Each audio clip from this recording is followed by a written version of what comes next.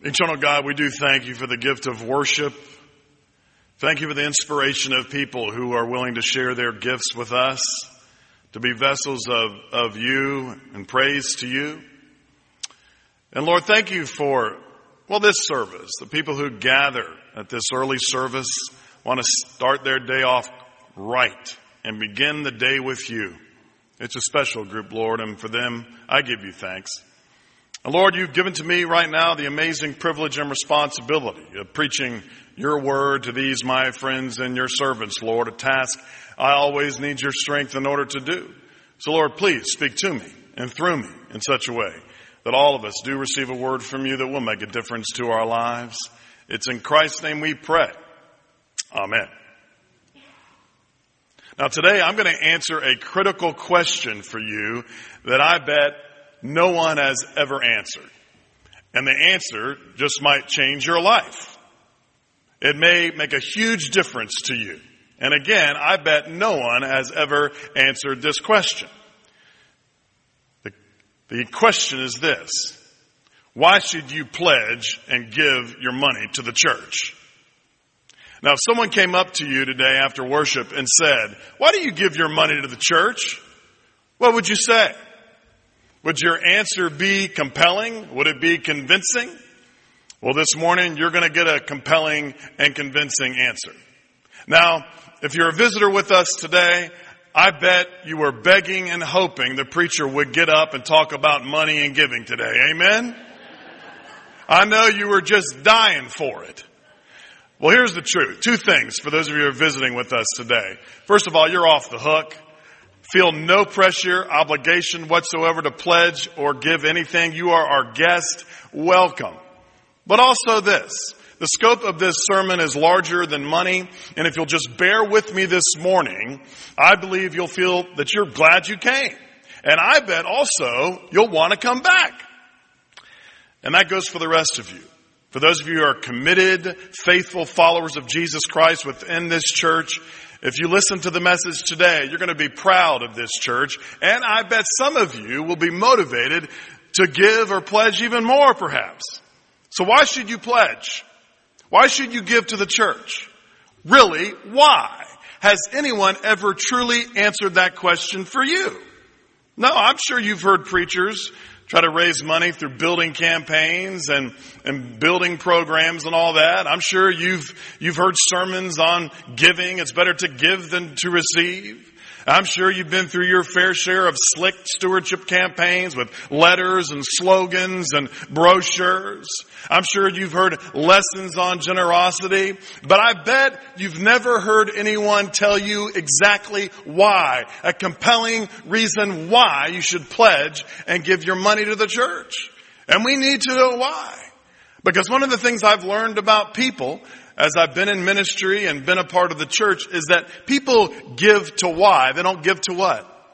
People don't invest in what you do. They invest in why you do it. And until you truly understand why, no one is really motivated to give. And we need to know why. We all need to know why, because there is a lot of different options out there when it comes to giving money. Amen? I mean, you have colleges and universities. There's one right here, a pretty big one. It's always giving out letters and invitations to give money, to donate. There are nonprofits all over the place begging for money. There are kids who sell those chocolate bars all the time for some kind of worthy cause. The schools are always asking for money.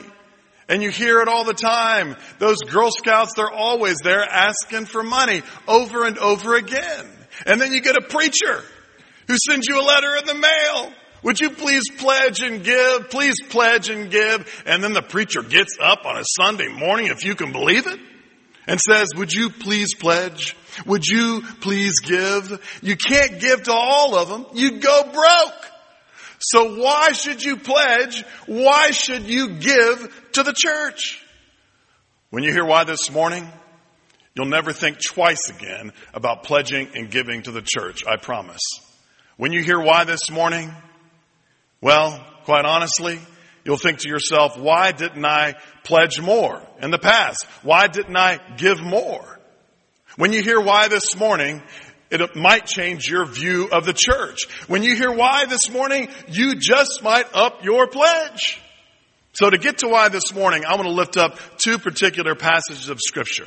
And when you hear these passages, they're the kind of passages where you hear them and you say, wow, did that really happen? That's amazing. The first is when Jesus spoke to his disciples in the upper room, right before he was taken away and crucified. It was his last lecture, really. His final words to his disciples before he was taken away. And I bet Jesus gave a great deal of thought to what he was going to say to his disciples that time. And here we have Jesus talking to the disciples about their influence, their kind of influence once he was gone. And here it is. It comes from John chapter 14, verse 12. Take a listen to this and look at this. Very truly, I tell you, the one who believes in me will also do the works that I do, and in fact will do greater works than these because I'm going to the Father. Did you see that? Jesus said, the one who believes in me will do greater works than me. And you may be thinking, well, how in the world is that possible? When we think of all that Jesus Christ has done, when we read about all that Jesus Christ has done, how in the world can we do greater works than him? Well, it's real simple. When Jesus was doing ministry on earth, he was limited. He could only teach to a group at a time or heal one person at a time. But when Jesus ascended to the Father, his Holy Spirit filled his disciples and filled his church, and his influence multiplied and multiplied and multiplied and multiplied. So the last 2,000 years, the church has literally done greater works than Jesus Christ because of the influence of the Holy Spirit of God. Here's the second text, and it reinforces what Jesus said. It comes from the Apostle Paul. And the Apostle Paul is underscoring the importance of the role of the church. It's in 1 Corinthians chapter 12, verse 27. Now look at this. Paul is direct. Now you are the body of Christ and individually members of it. Can we say that together? Now you are the body of Christ and individually members of it. You know what that means? As you sit here and worship today, pondering whatever you're pondering, we are the hands and feet of Jesus Christ. Think about that. Christ is the head and we are the body. Now, when we fully understand these words, what Jesus said and what Paul said, we realize that First Church of Lakeland is not a nonprofit. It is not a charity organization. It is not a concert hall. It is not an event center. It is not a recreational center. First Church Lakeland is the body of Jesus Christ. It's part of the body of Christ. We are God's chosen vessel in the world. We are God's change agent in the world. And when you reflect on that and really let that sink in, the compelling for me, the most convincing reason for me why we pledge and give emerges, and it is this, and I don't want you to forget it. We pledge and we give because the church is God's best hope for the world. The church is God's best hope for the world. A close reading of history will show us, and I mean this, a close reading of history will show us that when God does anything significant in this world, he does it through the church. Not through secular institutions, not through talk radio, not through politics, not through fads, but the church of Jesus Christ. Just read history and you'll see the impact the church has had. I mean, the church was in the inner cities long before the activists were. The church was into education long before the government was. The church broke down the Berlin Wall. Did you know that? The church led the March on Selma, produced Martin Luther King Jr. and the Civil Rights Movement. The church led the war on poverty. The church is the greatest thing God has going for him in this world. And when God wants to do something significant, he does it through his church. The church is God's best hope for the world. But I know some of you may be thinking, and maybe you have friends who think, well, Charlie, what about all the bad things the church has done throughout the years? Don't worry, I'll say it for you. Maybe you have relatives or friends who come over, maybe during Thanksgiving, and they sit at the table. You're like, gosh, Lord, just help me get through this dinner with these people. And these people are sometimes your family. And they poo-poo the church and poo-poo the faith. They don't really pray. When you pray before dinner, they keep their eyes open or whatever. And they bring up the same litany all the time about the church. They bring up the Salem witch trials, the Inquisition, the corruption of clergy and all that. And you know what I do? If I'm in a mood, which quite often I am, and I hear these folks say this, you know what I say to them? Yeah, that's interesting. Let me ask you this. When you hear of a corrupt cop, do you stop calling 911? Oh, I'm preaching today. When you hear of a doctor who's been unethical and has been arrested, do you stop going to your doctor? When you hear about a medicine that was recalled, do you stop taking your medicine? Heck no! So just because we hear of bad things going on from time to time, does that mean we should stop our faith and stop our habit of going to church? No way! Of course, you may also come across people, and I have many times, who got hurt by the church. And I recognize that. That happens. They got their fingers caught in the machinery of the church somehow. They got on a committee for some reason and someone got angry at them or they got angry with somebody else. And of course that has never happened at this church, but I'm sure you've heard about it. And they're upset about it and they discover to their horror of horrors that the church is imperfect. Let me let the cat out of the bag for you today, folks. The church is imperfect. And why is that? Because the church is a hospital for sinners, not a museum for saints. You don't need a bath if you're clean. Jesus said, I've come to seek and save the lost. And that's who gathers here. All of us need a Savior. All of us need to be saved. Say amen if you need a Savior. I know you're out there. I can hear you snoring. There's no such thing as the perfect church. But I've said it before, and I'll say it many times as your preacher or one of your preachers. Quite often you'll find people who are looking for the perfect church. They'll come see us. They'll have their long list of questions. Is this the perfect church? I want to know, does this church do everything right? Let me give you my questions. Let me interview you. And whenever I come across people like that, I always say, listen, there's no such thing as the perfect church. But let me tell you this. If you find one and join it, it won't be perfect anymore. They don't like that. The church is not perfect because it's made up of imperfect human beings. And through our weaknesses, the grace and the strength of God is revealed. But I tell you again, the church is still the greatest thing God has going for him in this earth or on this earth. And if God's going to do anything significant, he's going to do it through his church. The church is God's best hope for the world. That's why we give. Let me ask you, what other institution in the world can impact lives like the church does? What other institution in the world can impact lives for eternity like the church can? No other institution in the world can do it. God has chosen us to do it. And that's why we pledge and that's why we give. I love the church. I love the church universal and the church local. I love it. I love coming in here every day and especially on Sunday mornings and seeing all your faces, your warm smiling. I love coming in and seeing our ushers who are so faithful. I love seeing all the children run around as they go to Sunday school.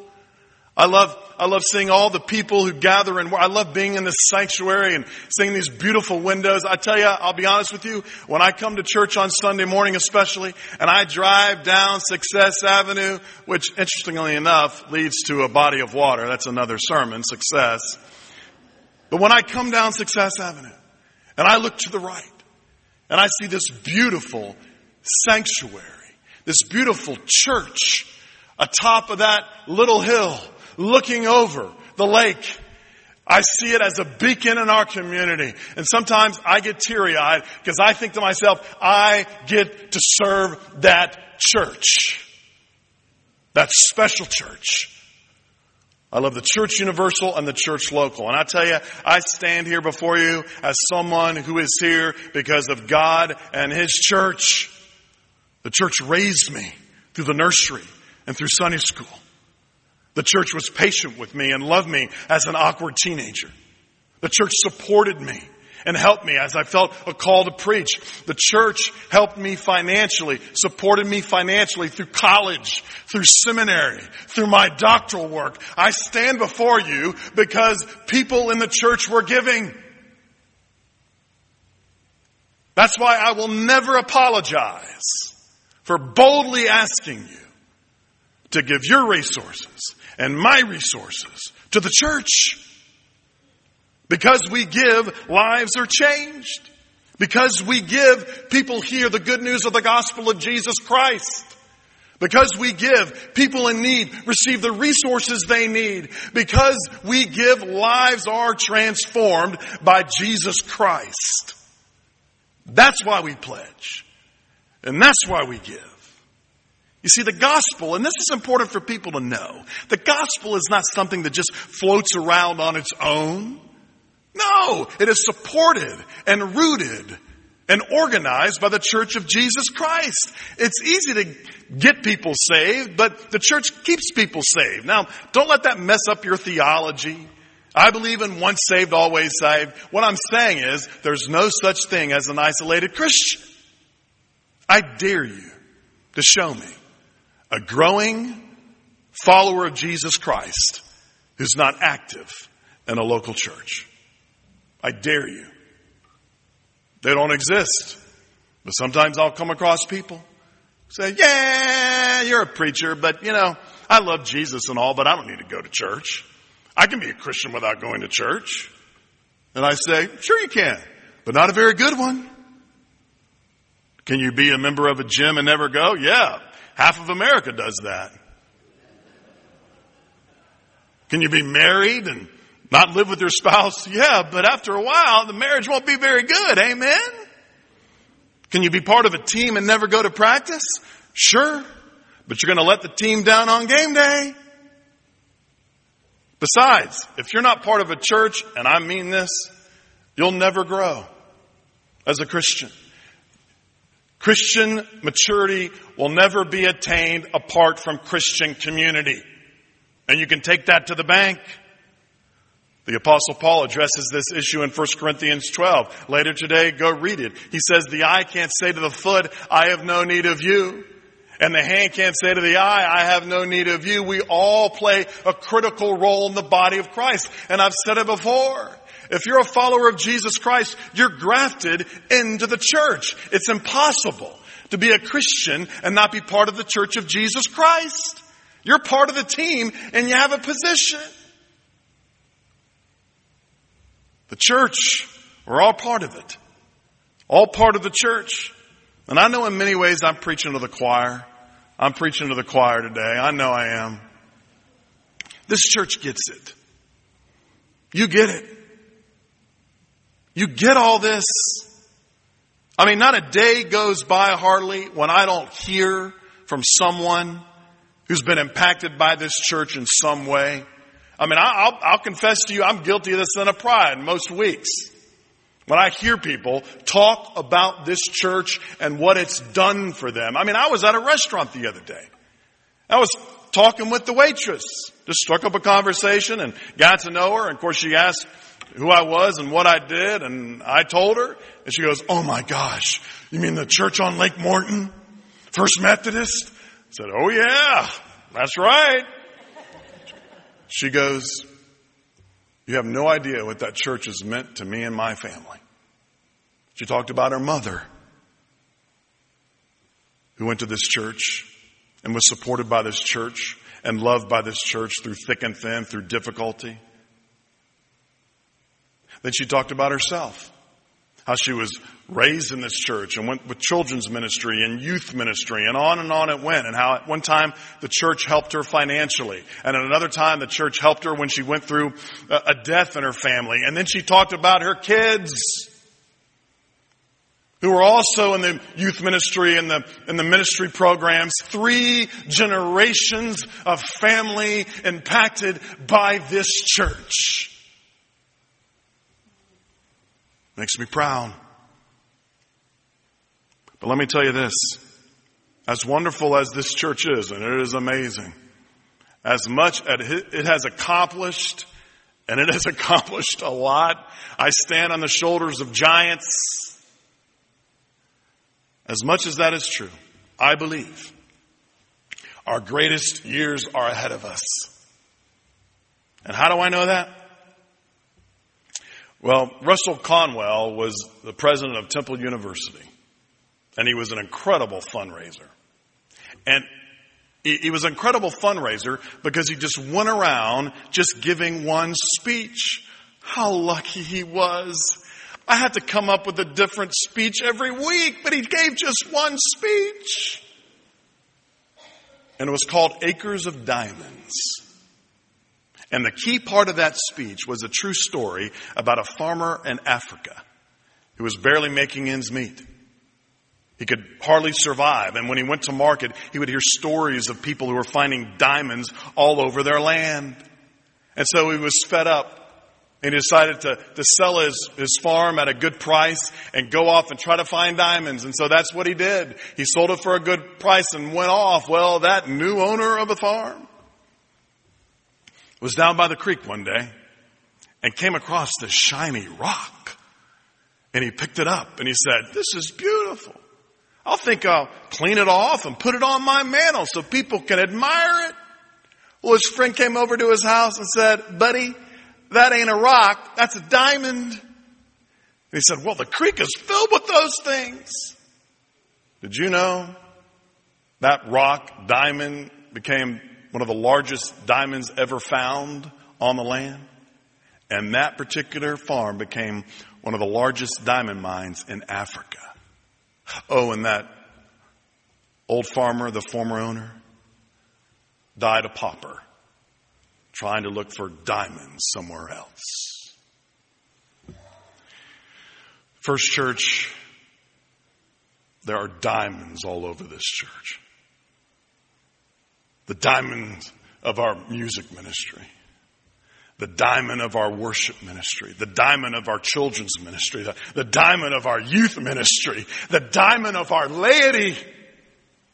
When I think of the laity of this church, it boggles the mind. There are diamonds everywhere. Eye has not seen nor ear heard what God's going to do through this church in the future. So can we count you in?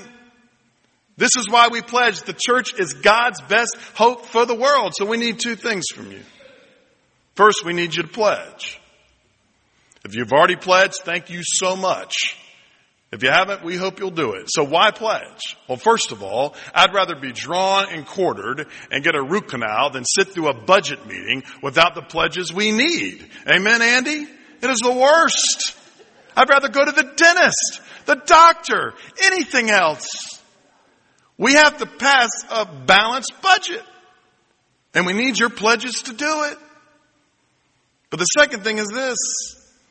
Your pledge is your covenant with God.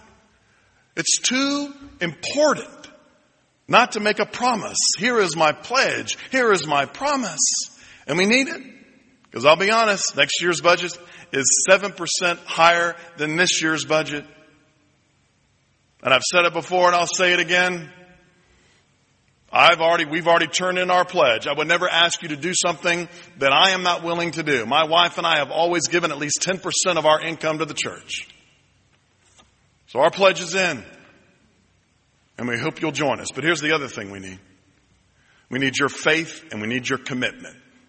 Because I'll tell you this, the church is not about you and me. The church is not about my agenda or your agenda. The church is about the communication of the gospel of Jesus Christ to the next generation. The church is about sharing the gospel with people who aren't yet here. The church is about all these children that run around who one day will need this church as they have their own families. And I'll tell you this, as I look at kids around this church, I see tomorrow in their eyes. Because one day one of them will be called to be a preacher. One day one of them will be called to be a doctor. One day, maybe one of them, God forbid, will be called to be president of the United States. God help them. But one day, they will need the church. I come in for a landing with this. You remember Zacchaeus? You know, the little wee man was he, little Zacchaeus. Was so short that he had to climb a tree to see Jesus. Remember that great story? Zacchaeus was a tax collector and Jesus saw him in that tree and said, Zacchaeus, come down. I'm coming to your house. And Jesus changed his life. He was never the same. Well, there is a legend. You won't find it in the Bible.